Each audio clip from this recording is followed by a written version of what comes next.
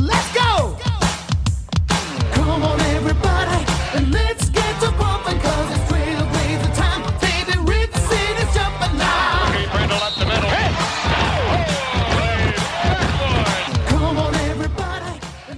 All right, everybody, welcome to the 364th edition of the Holy Backboard Podcast. I am Dustin here in sunny Rip City, and I got my man Sage kicking it live and direct in Beaverton, Oregon, ready to talk about this week of Blazers basketball. It's been last night changed a lot of things for that win, but it was a lot of weird basketball that we witnessed. Did it change?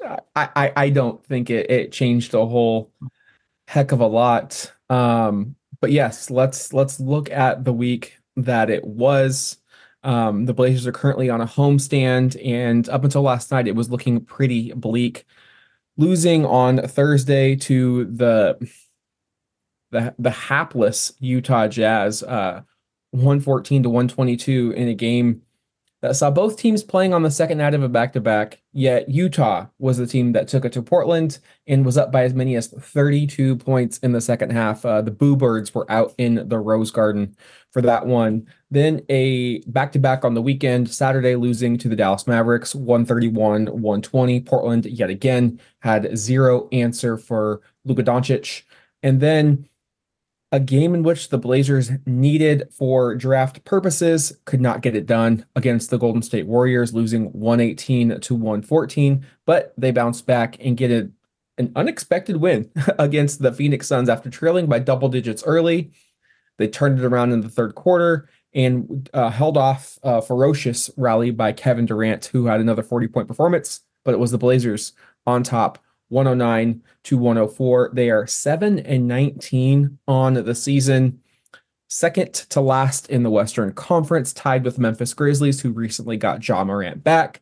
And for those worrying about draft purposes, it still keeps Portland right around that 4 or 5 region. And realistically, with how bad the Spurs, Pistons, and Wizards have been, you're not cracking the top 3. And to be frank, this isn't a draft. You don't want to. You don't need to draft. You don't need to crack the top 3 when it comes into it. And I just have a sneaky suspicion it's going to be a team with like the 7th or 8th worst odds that's just going to skyrocket up and land the lottery luck this spring. But that is far and away from where we are right now, right before the Christmas holiday. 26 games down. I mean, if you do the math, 46 games to go. So still more than half of the season left.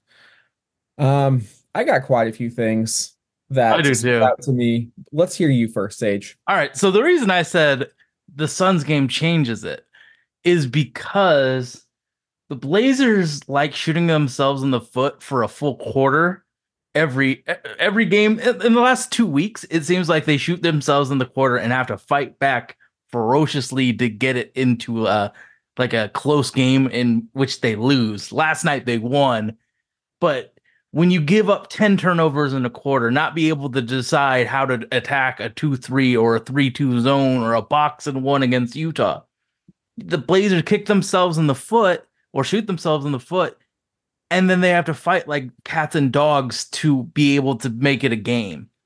We're not talented enough to do that. Not many teams are talented enough to just have a full quarter of a lack of production.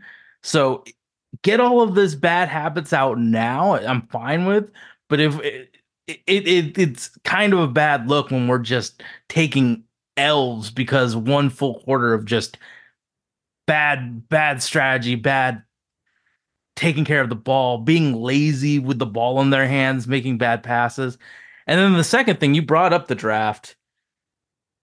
You know, if we get a top 5 pick, the potential all-star factor in this draft is at a very, very low margin. I feel like Alex Sarr is the only one that could potentially be an all-star. So be prepared to draft somebody that has the ceiling of a super role player, not somebody that's a franchise changer, because there really isn't that franchise changer there. Even Alex Sarr, who I really like, he doesn't have it in him to be a offensive hub on a good team. He is a secondary or tertiary player in an offense. So be prepared for getting some guy that can help Scoot and Shaden, but is not going to be an all-star, is not going to be a star player. He's going to be a star in his role, but not a star, piece on an offense on a good team when we're a good team. But what do you have to say? It was along the first point was along the same lines as what you were talking about. And I don't know why it finally stuck with me. Maybe it was because this team seems to play worse when they're at full strength. Maybe it's because I'm tired of seeing roles not being defined and trying to figure out, oh, this is the type of player we need. It's staring us right in the face, Sage. I'm done making major roster decisions and thinking about major roster decisions until Joe Cronin addresses the elephant in the room, which is the Portland Trailblazers coaching staff led by Chauncey Billups. They're just not good enough. There's too much inconsistency that nobody is going to mistake this roster for a playoff contender, right? Like nobody is going to mistake them for that. But you look at what Ime Udoka did immediately with the Houston Rockets, and I don't think the roster is that much better than ours. You look at things, how players are being used. Shaden Sharp goes on a massive tear, 24 points or more in 5 straight games. Simons and Jeremy Grant return, and you watch that game against Dallas, and he is just sitting in the corner. Nothing is ran for him, no touches, no usage. And you also look at the Utah Jazz, both teams coming off of a back-to-back, Utah without a ton of their talent. Yet Will Hardy rolls out a box and one, which after 2 or 3 times down the floor, both you and I said they're leaving the corners open. We need to get some short corner shooters out there. Chauncey doesn't know that. He still leaves Matisse and Tumani in there. And his idea of trying to break that zone was let Anthony just shoot over the top of it, which the box one was intended to stop. And it was contended, and bricks were being laid, and Portland got down big. And despite a furious comeback by Scoot Henderson, it was all for naught. And too many times are examples like that coming up where I'm just like, this isn't the guy. You mentioned Ime. He has an identity of like tough nosed basketball. Chauncey, like we pretend to have that, but I think it's fugazi. Like we don't always try hard defensively. The Rockets don't have, like, they have Alperen Şengün being the center. We have DeAndre Ayton. Our defense by default should be better because Alperen can't defend anyone. But they have Tari Eason and they have Jabari Smith and they have all of these players that are two-way players where Shaden Sharp theoretically can be a two-way player. Scoot can too, but they aren't. It isn't defined yet. They can still, things can happen. Chauncey's just done a bad job of defining what we are as a team. Sometimes we play hard and sometimes we just don't. You're muted, bud. Yeah, it's not even just the identity. I need someone who is going to look at the roster and know how to best use it effectively and efficiently, right? Like, I'm not ready to cast away Anthony Simons because maybe he's shooting too much. I'm not just going to say, let's just trade Jeremy just to get him off of the books. Like, there's talent there. And at this point, I'm like, wait, another coach could probably figure this team out a little bit better. Now, I think we're both on the same page. Matisse's value, Malcolm's value, those are winning players on contending teams that can fetch you draft capital, and they're probably not going to be a higher value than they are at the moment. So, you can tinker around the edges, but when I look at this roster and you start to go into the metrics and you're wondering, why aren't the Blazers performing well at full strength? And it's because it's how they're being utilized. You look at the percentage of field goals made unassisted. So this is basically just ISO basketball. Number 1 on the Blazers is Scoot Henderson at 71%. Makes sense. He's a point guard. That's on ball is when he needs the ball. Like, he's really not going to be an off the ball threat. But number two is Anthony Simons at 61%. And just to put that into a little bit of context, certain players around that same percentage, you got De'Aaron Fox at 72%, Trae Young, 75%, even Damian Lillard right around Anthony Simons' number at 68%. So you've got two main cogs of your future not being utilized effectively. When I see those numbers, I see Scoot needs to have the ball in his hands. Anthony is a lights out off the ball player. You can run him off of screens. He can really shoot. He is an incredible catch and shoot shooter. He can make quick decisions. He's been attacking the basket off of the bounce much more frequently, which I love. But I know he's incredible. I know he's had that game winning shot against the Suns, but letting Anthony try to be Damian Lillard is not how you're going to get the most out of this team, because by letting him try to take the Dame role, you're basically neglecting Scoot, and by proxy, you're neglecting Shaedon, because I don't think in the modern NBA, you can have two dribble ISO first players in your starting unit. And Portland does right now with Jeremy and Anthony. And I think that's why you're seeing so much awkwardness with the Blazers at full strength, because one, the roles aren't defined. People don't know who's in the pecking order. One game it's Shaedon, the next game, Jeremy is kind of going off by himself.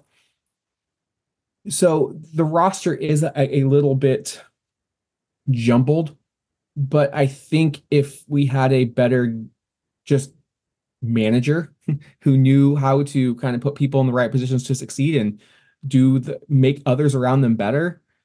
Like Scoot, he's been playing phenomenal lately. Like in the month of December, 8 games, averaging 14.3 points. I know he's not shooting great from the field, but it is the highest of any month, 41% from the field, 28% from three, which where he started, I'm going to take 87% from the line, but you're getting 4.5 assists, 3 rebounds. I've really loved what I've seen from him. And in most games, he's been our best player. He was the best player against Utah. He was incredible against the Golden State Warriors, 14 points. He had a first 2010 game of any rookie this year in terms of points and assists against the Jazz, 23 points and 10 assists. He's starting to find his groove, but he's not going to reach his full potential. And again, this is a player that the Blazers thought so highly of, they were willing to move off of franchise legend Damian Lillard because they saw a generational talent.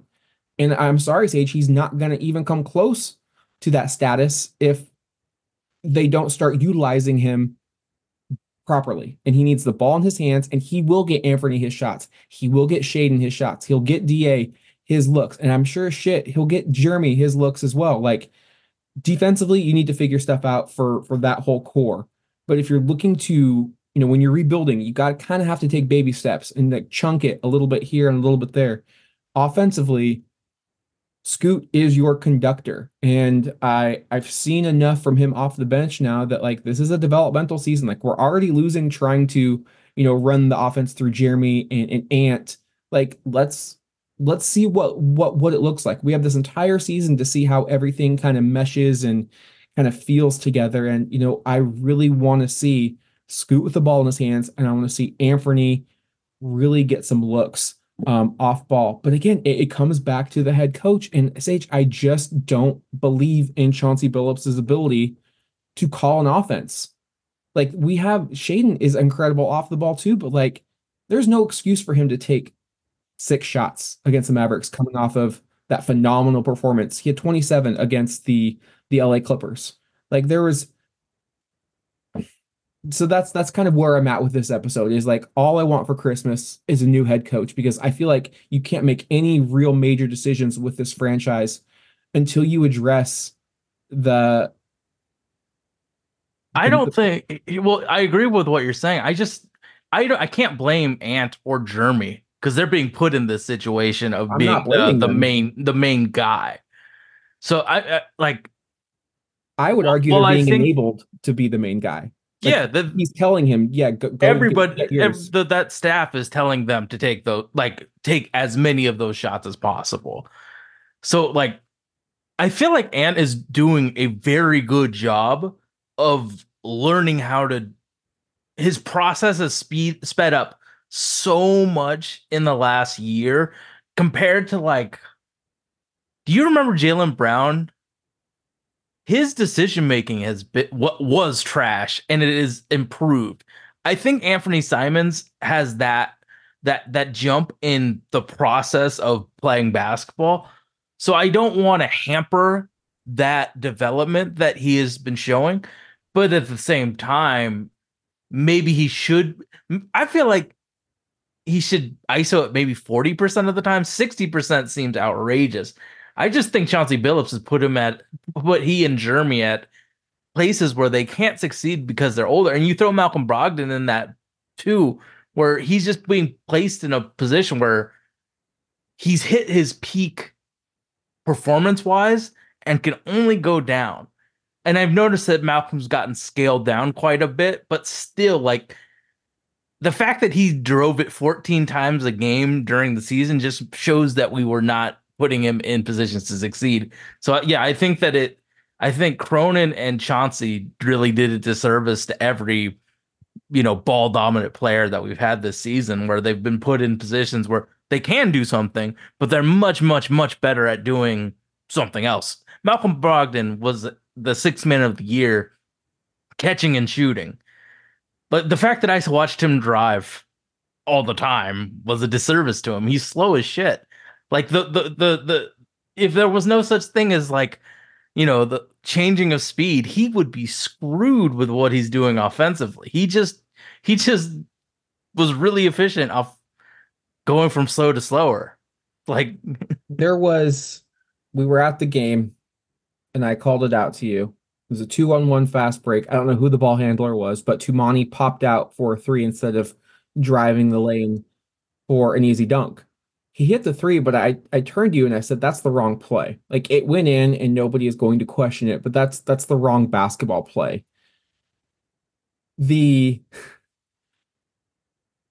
When I watch this team, that's just constantly going through my head. I'm like, they scored, but that's the that would have wrong. been the right play pre 2000 and whenever Steph Curry became I'm the like, league. that's the wrong play. Like you see, like Jeremy going 1-on-1, and yeah, he scored. But I'm like, you've got shooters in the short corner. Like that's a better shot. Like we need to, and this is what happens when our main shot creators are being enabled to kind of just take over as they want.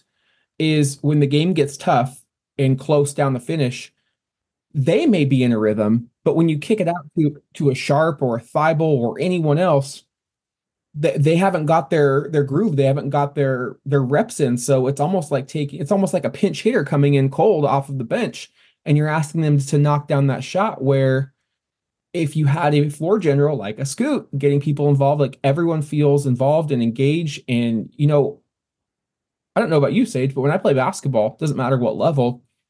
If I know I pass the ball and it's coming back to me, or if I know I'm getting, some looks, some touches on offense, it makes me that much more excited to go down there and play defense. Like I'm much more engaged and locked in. And that's something that I think is a direct comparison to the NBA level, because it doesn't matter how much money they make. Like they're still playing a game that they enjoy.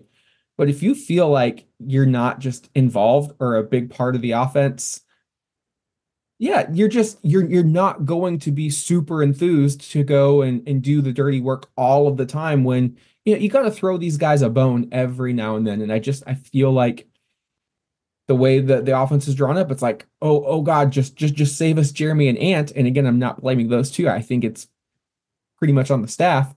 Like that's why I think the team is playing so poorly when they're at full strength. I just think that Chauncey Billups wasn't really Ready? prepared. Yeah, to to to create an offense all his own. I just don't think he was, because let's be real, when he had Dame, there was a lot of Terry Stotts in that offense. Like they knew Terry Stotts They offense. had to bring back some of the Terry Stotts Yeah. offense because it was so subpar. Yeah, so like when Dame's gone, you can't really do the Terry Stotts offense really with this team. So he had to build a offense and like a scheme all to his own. And it's kind of like Anthony slash Jeremy Grant save us in these clutch moments. I mean, we're running some like AAU schematics offensively. Like the guy at the center drives and then everyone rotates one spot to the right is something that you see in AAU ball, not in the NBA. So he's trying to create an offense that's all his own, and it's like he's not prepared for it. And then he has the assistants that just aren't prepared for this level. Like you got Scotty Brooks not really being he's not an offensive guy. He's run some unimaginable offenses. I think if you're trying to make the Scoot Henderson, Anthony Simon, Shaden Sharp trio work, you need to have some creativity to generate space for others and, allow those three their time to be the alpha. And I would say for the majority of the year, it's been Malcolm Brogdon the first three quarters and Shaden Sharp the fourth in that save it for us type of role. And then you have Anthony Simons now taking that fourth quarter, please save us role. But he also has a huge part in the first three quarters. So he's not cold going into that fourth quarter when he's getting the ball.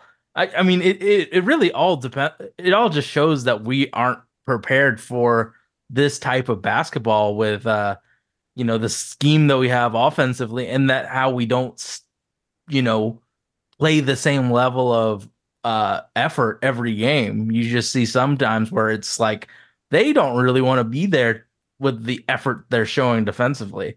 So yeah, I mean it's all on Chauncey Billups and his staff. And if I was Charles Lee, or if I was one of these coaches that wants that next opportunity, I'm not keeping anybody on the Blazers staff. Everybody's going to be a new hire if it was me, and my judgment about what the Blazers have done in the last 3 years. So we've talked about the offensive side of the ball. Defensively, the Blazers have looked rough over the past 8 games, in which they are 1-7. If you look at a whole on the season, their defensive rating is middle of the pack, 115. That's 14th out of 30th. But their points per game, they give up 114, 17th in the league. But over that 8-game stretch, it's up to 120. I think it's too early to say if it's the smaller backcourt. I think it also has to do with an uptick in the competition. You've played Dallas, you've played Golden State, you've played Dallas twice, actually. You played Phoenix, you played the Clippers. So you've played some tough opponents in that stretch, but it is something to keep an eye on. And I will say, like, on a singular level, player to player, I think they're trying and doing what they need to do. But whenever they go up against a guy like Luka or Kawhi, there's just no idea of what to do. Like that Mavericks game was just, I mean, Luka was just like a Sunday stroll in the park. Like, I mean, you talk about change of pace and playing with just a complete level of confidence. I don't think I've seen another player like do it like Luka Doncic. Like he just knew he was in complete command and control. And Portland got after that blistering start offensively, but they couldn't. They tried to pick him up full court. They tried to blitz him. They had no answer for him. So, I mean, we even saw Chauncey call a timeout 18 seconds into the third quarter after apparently it seemed like DeAndre didn't come up and hedge hard enough on Doncic. He dropped back into drop coverage.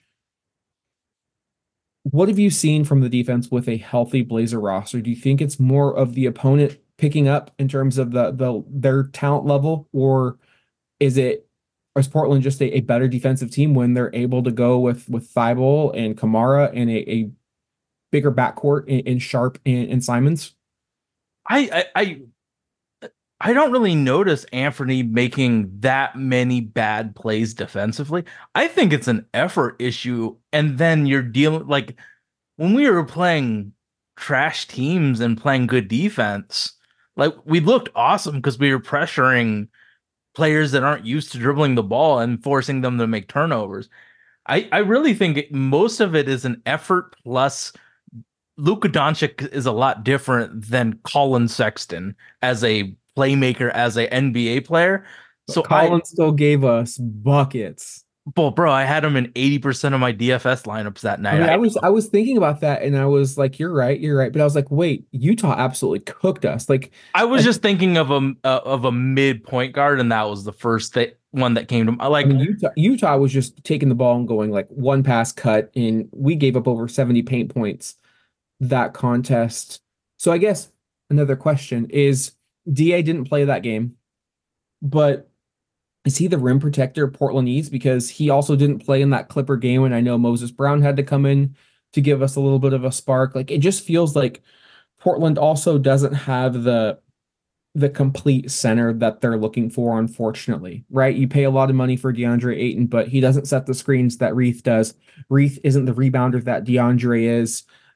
You don't have that backline defender that, everything's going to be okay if they get to you, who can also rebound and shoot. Like, but you're talking about like an elite player to do all of that. I mean, if you watch this defense, they just get cooked in the paint. Yeah, but I don't blame it all on DA. No, I'm not. Yeah. I'm not blaming DA. I'm saying just Portland, because based upon what I think I'm that seeing, schematically you put DA in so many that's what negative I'm saying. Is it a situations. scheme that Portland needs to adjust, because clearly they don't have the personnel like like if they had Robert Williams, I think they would be fine playing some of the schemes that they're doing right now. I They don't I don't blame it isn't it's partly a personnel thing, but I think mostly it's Jeremy Grant and Tumani not helping DA in those negative situations where he's just getting pressured and has to make a move to stop the shot, and then nobody help. It's the same thing with Hassan Whiteside that I'm seeing with DA, except there's better players for DA that should be covering for him instead of, you know, whoever the small forward and power forward were with that Blazers team with Hassan. Da makes the move to make stop the score, and then they give up the rebound and an easy score on the other way because Da is out of position. I think it's a real like lack of chemistry defensively between our post players and our wings. Like you put Da in such a bad position that he gives up points because he's just out of position because he has to help. And then offensively, he's getting like 4 touches a game, so he's not like super motivated to be Tyson Chandler out there. So I mean, like you said, like you feel so much more motivated to play hard if you have the ball. That I think that first quarter they try and give him the ball. Like the first 5 possessions are probably 60% DA, and then nothing. DA. It's feed DA in the first 5 minutes, And then nothing else. completely forget about it. Exactly. I think schematically, like, why would I want to help you if I'm touching the ball 4 times a game and then like have to do all the dirty work and then everything's placed on me when it inevitably fucks up because nobody has my back. Like, I get why. I think what's really frustrating is I think Portland is leaving a lot of low hanging fruit on Oh the yeah, team. totally. The lob game has completely evaporated. It's like once a game. Shaden, I maybe 1 or 2 all season. DeAndre, maybe 4. Like, this is again why I want Scoot Henderson with the ball in his hands, because he's going to get others involved. And DA, I wouldn't say it's Shaden's biggest strength, but it is a strength of him to catch lobs and go backdoor. But DA is a rim running big. Mhm. Like, to have him on the floor offensively and not utilize that, just it's like having Marshall Faulk and not utilizing him in the passing game at all. Just saying, no, we're just going to run you up the gut. Mhm. Like, right, we're not going to run any screens, any flares, any outs, and get you out in open space. You're hindering someone's strength. Mhm. And I think that's just why I've kind of hit my limit. I'm just like, But I think that I mean DA is the person that is the most affected by us not being able to notice people's strengths and weaknesses.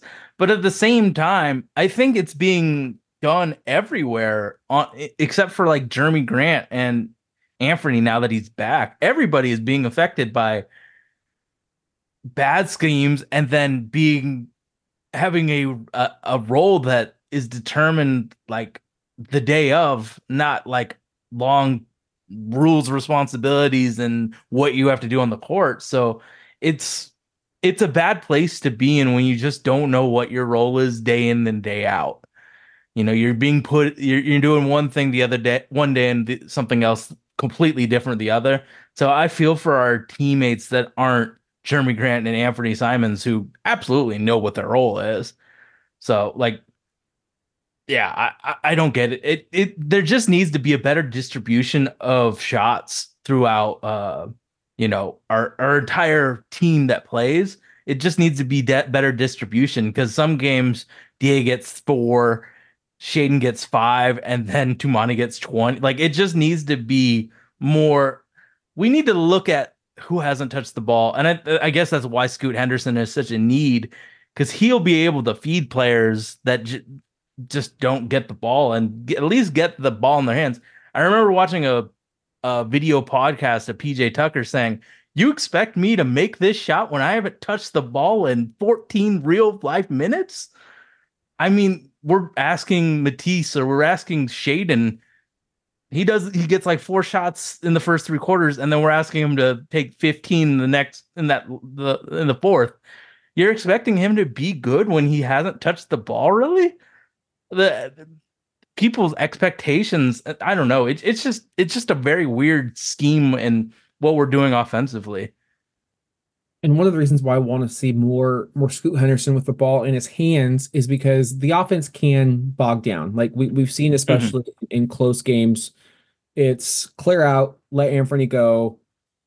He might make a tough shot, he might not, right? Like that was the Clippers game It's too. randomness. It's randomness is what we're playing But into. you get Scoot, and I'm constantly watching the tape and then hitting rewind, and you're just like, he's getting the ball off of makes, off of misses, and just bursting in. There is a lot of Russell Westbrook in his game. Like Mhm. he is strong, he is wide, and he is fast, and he's got a burst. He doesn't have the verticality that Russ does, but I think his vision is going to be better than what Russ's vision was at his peak. So, there is a specialness to Henderson's game, and you're already seeing him finishing, over contact in traffic, utilizing that strength, utilizing that quickness, and either getting to the line or just giving a change of pace, because Mhm. you can't come down and run the same stuff, 70 times a game, 80 times a game, however many possessions there are. So that's just what I want to see. Like, we've never had a player that just, I mean, Clyde Drexler's the last guy I remember just gets the ball, puts his head down, and it's like, okay, get the hell out of the way, otherwise this guy's gonna just truck you and you're gonna get the N1, right? So there's talent on this team. I don't want to make a major roster decision. I do think it can work with Scoot and Shaden. We just need a better basketball mind to do it. And it's really frustrating seeing how everyone's being utilized in what should be a developmental season, yet he's out there coaching like we're trying to, Make the make, playoffs. make the playoffs. And if Yeah. if by any stretch of the imagination Chauncey Billups gets the team to the playoffs, we're done in 4 or 5 games. Like what I saw from Will Hardy, that was enough. Like, could you imagine like Nick Nurse or Ime or Pop or Spolstra or Kerr going up against one of those coaches, Mhm. Michael Malone, what they would draw up, and Chauncey be like, Ant, go out and just save us. Like that's the plan. I, I feel like there is such a difference between playoff basketball and regular season basketball. What we can do right now, if Ant saves us, we might win 30 plus games of just Ant saving us. But what happens when Nick Nurse, if he was on the West Coast, Boston won Ant from second one to second or to minute 48? Like, what happens? That's why you gotta have a scheme. Like, when plan A fails, and plan A is gonna fail if it's just let Ant score, or let whoever usage monster you want to be the main guy that day. What happens when the opposing team runs a 2-3 zone and we haven't practiced against that and we have no idea how to bust that zone or bust that box and one Like what works now isn't going to work when games really matter. This year doesn't really matter. But when games really do matter, you want to have multiple schemes to stop to score on offense and to stop the opposing team to score on defense. Right now, we just don't have either. Like it's we play defense the same way too every time. It's not like it changes much. Like even if it's a slip on the pick and roll, we hard switch. Scoot likes to front the guy that he switches with and gets so many fouls drawn off of that one move, and then Ant and Malcolm are play behind and get posted up. We don't really change anything, so our schematics offensively and defensively might work in the regular season, but will not work in times where the games really matter. Yeah, I think there's just a lack of adaptation, right? No, I think yeah. some of the schemes we run, sure, if you have a five of switchable defenders, yeah, you can switch everything and you'll be great. We don't have that. You have to adapt. You have to figure out who's going to switch, who's not, who's going to go over the top of the screen, who's going to fight through it. Are you going to, run sort of a zone? Who's going to be free safety? Like who's guarding the rim? Like you have to adapt, and you have to adapt to the personnel that's on the We have a floor. real trouble with know your personnel. Big time. Honestly, you know who has the worst time with it? Jabari. He plays the same way regardless of who's on the floor. And in theory, that's fine. But if he's posting up and DA is on the floor, move your ass to the corner, bud. I think he's the biggest know your personnel type of issue on our team.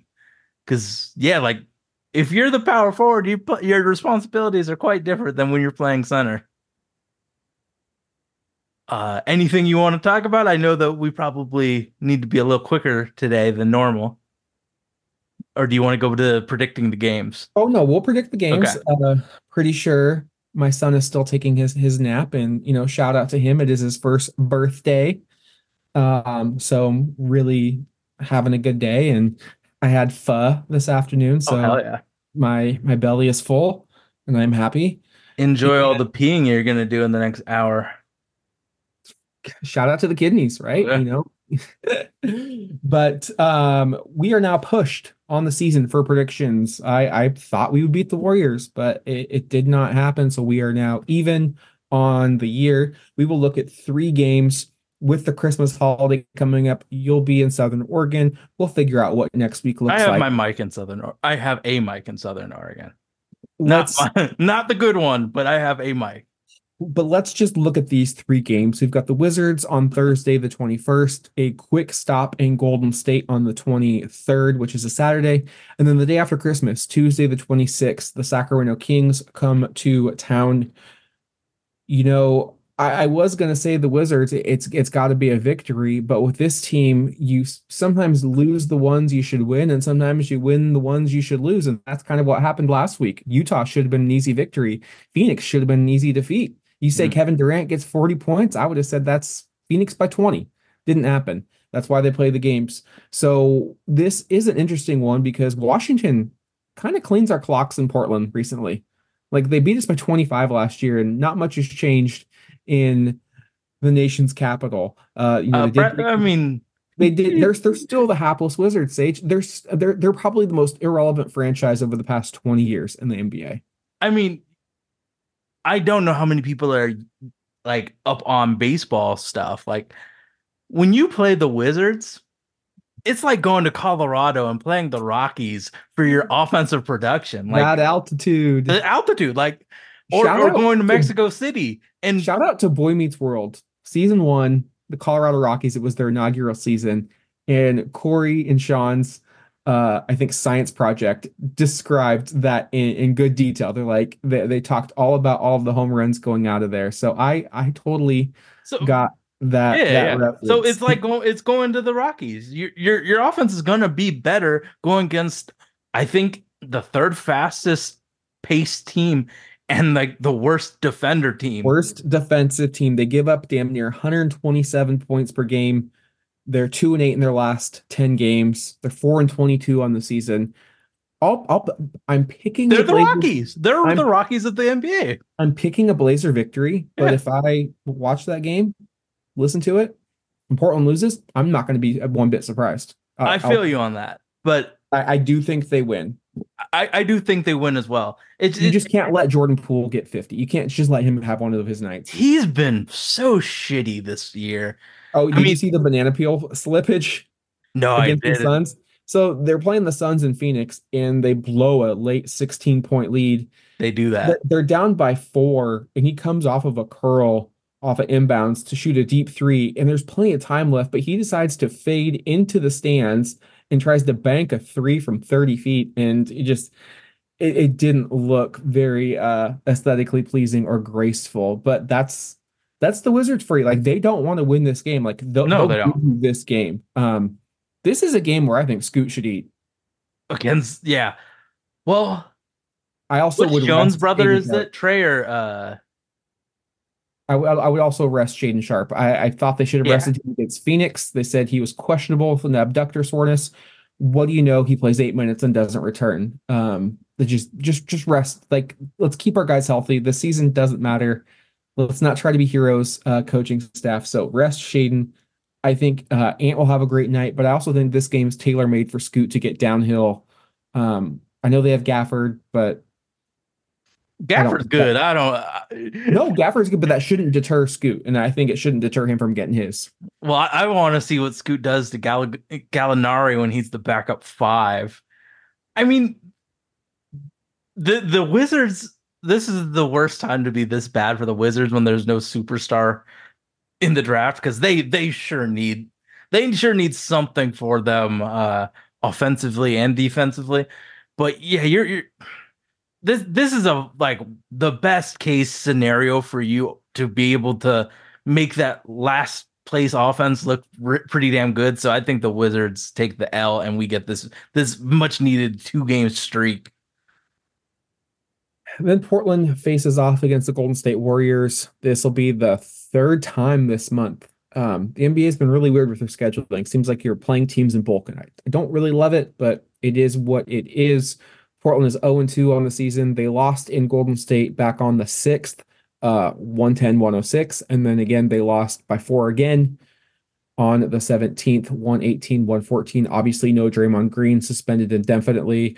They had a big comeback win against the Boston Celtics. Mhm. The rookie Brandon Podjemski was out. Jonathan Kuminga has been getting a lot of playing time. Klay Thompson has found his Trace rhythm a little Jackson bit. Davis has been Trace looking good. Jackson Davis looks like the player that we thought he was. We had him much higher on our boards than the second or third to last pick in which he went. Looks like a really good Kevon Looney replacement down the line. He played really well against us as well. And Wiggins Had broke a out. fucking remember me game against us. Yeah. Um, right And before Clay actually Christmas. was not Clank Thompson. He was actually Steph was horrible, and there was no Draymond, and we yeah, still lost that lost. game. Yeah. That's a tough pill to swallow. Um, I think if you're the Blazers, I want to see how they react defensively to what the Warriors do because Steve Kerr he's a good coach. And despite having all those players in and out of the lineup, they still have Steph Curry. So you always have to keep your head on the swivel. But they just play such a pretty brand of basketball. And the player for me who just looks better and better each game and a lot of people are questioning why he doesn't get more consistent run is Jonathan Kuminga. He had a big steal in Mhm. overtime against the Boston Celtics, locked up Jason Tatum on that final play of regulation. I assume he's going to get the defensive assignment on Jeremy Grant. Mhm. So I don't want to see a lot of one-on-one isolation from JG. I think Anthony will be able to. This is a game where Ant can put together an all-around performance. Like he had a 30 plus, 8 rebounds, 6 assists night, and I loved that. And he's been getting to the line so much more. If Portland's going to win, I think Anthony's going to have a just a colossal night. I'm assuming Shaden's going to be out this week. I don't think they want to mess with any lingering Mhm. injuries. Um, but I want I DA to dominate the opposing centers. Like I mean, I like Gafford, but DA's got like 2 inches on him and he can jump out of the gym. I want him to dominate in at least 2 ways: rebounding, changing shots or scoring. I want him to have a big game. Like, there's no one that worries me on Golden State or the Wizards with DA. I want him to shine in these games. This will be a second night of a home back-to-back. They get the Wizards on Friday and they get the Blazers on Saturday. I still like the Warriors. If we're not going to beat them at home with everything that happened, Steph breaking his 268 game streak with a three, it probably just isn't in the cards this year. We have the best case scenario against going against the Warriors with Stephen Curry not doing what Stephen Curry does, and we still lost. What happens when he reverts to the mean and can score against us effortlessly? I think the Warriors also get the dub. And lastly, the Sacramento Kings, who are 16-9, fourth place in the Western Conference. They are 500 on the road, but they have won 7 of their last 10 games, including 3 in a row. We talk about defense. De'Aaron Fox stresses the defense like very few do. And Keegan Murray just had a massive outburst earlier this week. I think he had 10 threes, 45 points, 14 rebounds, something absurd like that. This is going to be a team that is going to score. They were the league's best offense last year. They're still an elite offense. You can score against them. You talk about DA eating, like, there's no other team I think he should eat against than the Sacramento Sabas. Yeah. But again, we'll see, how do the Blazers come out? Do they make it a priority to get him involved, or are they going to try and just run their regular, same old, same old? I want to see some, you have to look at personnel and you have to look at the opponent and you have to see, okay, maybe we don't have the advantage that we normally have with Jeremy Grant, so to speak, but we have it with DeAndre Ayton. Like, this should be a game for him. It's a tricky one because it's the day after Christmas, you're home, but Sacramento just is such a matchup problem with how fast they want to play, with how good De'Aaron Fox is. Yeah. It's a good team that we're potentially going to lose to. I have the Kings winning. Yeah, I do too. But I want to see how does Simons match up with Fox? How does he? Who do you want to guard De'Aaron for the majority of the game? Do you want to put money on him? He's too slow. Yeah. You don't really. So, and this is where having a more creative coach would come in, because really I would like Matisse to kind of shadow wherever De'Aaron goes, not guard him one-on-one, but like Matisse is so good in the passing lanes that I would utilize him kind of in the middle of the floor, or just kind of wherever De'Aaron, kind of tracking him, kind of like a spy does at the linebacker position for a mobile quarterback. And you just want him to be there to either play in the passing lanes, or if he can make a decision, go run out, hedge, blitz, double, get the ball out of Fox's hands, just make them think a little bit more. I've been really pleased with Matisse, his defense. I put Tumani on Keegan. Yeah, I do think Tumani's played some good defense this year, but I think De'Aaron Fox is just too fast. Yeah, we really need to pump the brakes on how good of a defender he is. He's a good defender. He's not elite. He's getting, this is no disrespect to him, he's getting absolutely just cooked by the Luka Doncic's of the world. And no, don't even say Luka Doncic is just average point guards cooking him. Yeah, I think Keegan Murray is a perfect matchup for him. Yeah. Just be disciplined. Like, they have nothing but shooters. Just be disciplined, and you're going just be disciplined defensively. Don't give up super easy threes to these shooters, and you're going to score a lot. Maybe randomness just goes our way and we win big because Ant or somebody on this team gets hot, but they're not defending us. And Scoot's going to have the only way Scoot doesn't have easy layups and dunks is if we screw him over. It's not going to be Sacramento stopping him. It's going to be Portland just being in the paint too much and then it being stopped. So I think it's an 0-3 week, but I think that we're going to be happy with how we look offensively because all three teams suck defensively. I just want to see some rebounding. We're 4th worst in the league in rebounds per game, 41.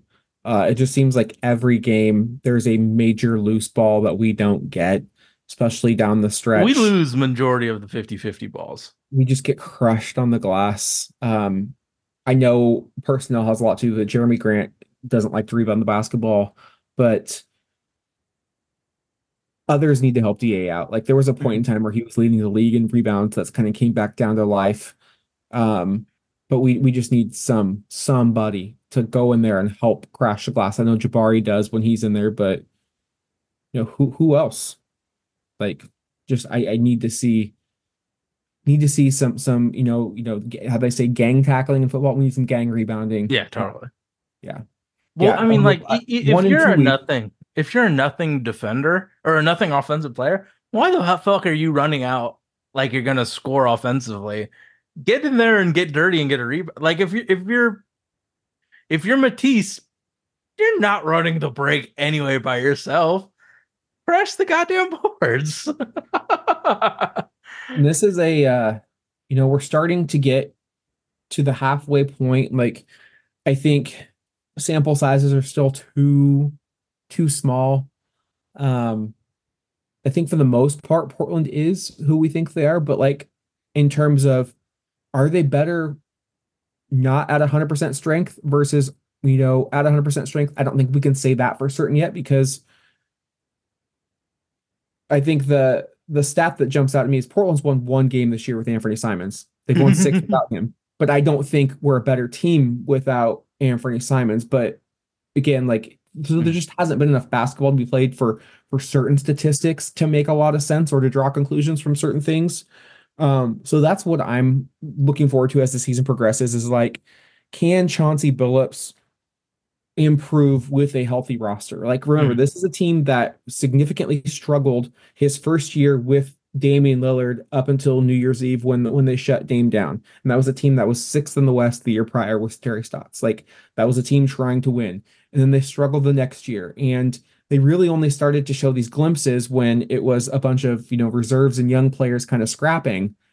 You can't win 82 game basketball like over the course of 82 game season just playing that type of balls to the wall scrapping, getting career nights from Skylar Mays in Memphis type of basketball. Like those are one-off nights. You have your best players for a reason. I Mhm. want to see if we can start to look just a little bit better, more consistent. It's frustrating that we're even talking about this, but like I need to see better effort Oh because no, the effort has been lacking, especially the defensively for a Utah while. game was just a disgrace to be honest. Like it was fun because I was there with you and we were hanging out, but that was really bad basketball. Well, And I kept yelling about a running clock because it was so awful. just the effort's been so inconsistent. You watch them play undermanned in Los Angeles and take the uber talented Clippers down to basically the last seconds of the game, and then you come home for this homestand where again wins aren't everything, but you would like to rack up a few of these victories, and you had chances to against teams that aren't, I wouldn't say the cream of the crop out west, but you're just kind of getting your lunch served to you. So it'll be interesting to see. I think the Wizards game is the biggest tell of the bunch because that's a game that the Blazers know they should win. The players probably think they should win, but how will they address it? I think the stealth tank of the Wizards, they're not even the stealth tank, the tank itself will give us the win on that one. But all right. That's what Ed Davis thought about the Philadelphia 76ers during the Yeah, process. and they probably shouldn't have been talking on radio about that. We will Still a always dumb. bring that up. Still such a dumb mistake by the Blazers for talking shit about professionals, but I don't know, man. Like they're so unserious. But you got anything else or do you want to wrap this bad boy up? It's been a wonderful day. Um, Merry Christmas and Happy Holidays to everyone out there who celebrates. Enjoy the time with your friends and family and loved ones. Stay safe out there. Be kind to one another. I hope you have a safe flight to Southern Oregon, Sage. I hope you have a great holiday. I'm looking forward to our games in January that we get to attend. That's the great thing about Blazer basketball is it regardless of whether you are frustrated or happy or all of the emotions that the Blazers put you across the spectrum still brings us all together and especially us on a weekly basis. So very happy for that, and I can't wait to talk to you again next week. All right. So we're available on iTunes, Stitcher, everywhere where you get your podcasts, we are there. We're also available video podcast in its entirety on YouTube, and then we clip it up and put it on socials. Follow us on our Twitters, our Instagrams, and all that other stuff. We are out of here. See you next week. Happy holidays, Bruce. All right, man. Later. Wherever you may be, this is Bill Shinley. Good night, everybody. Let's go!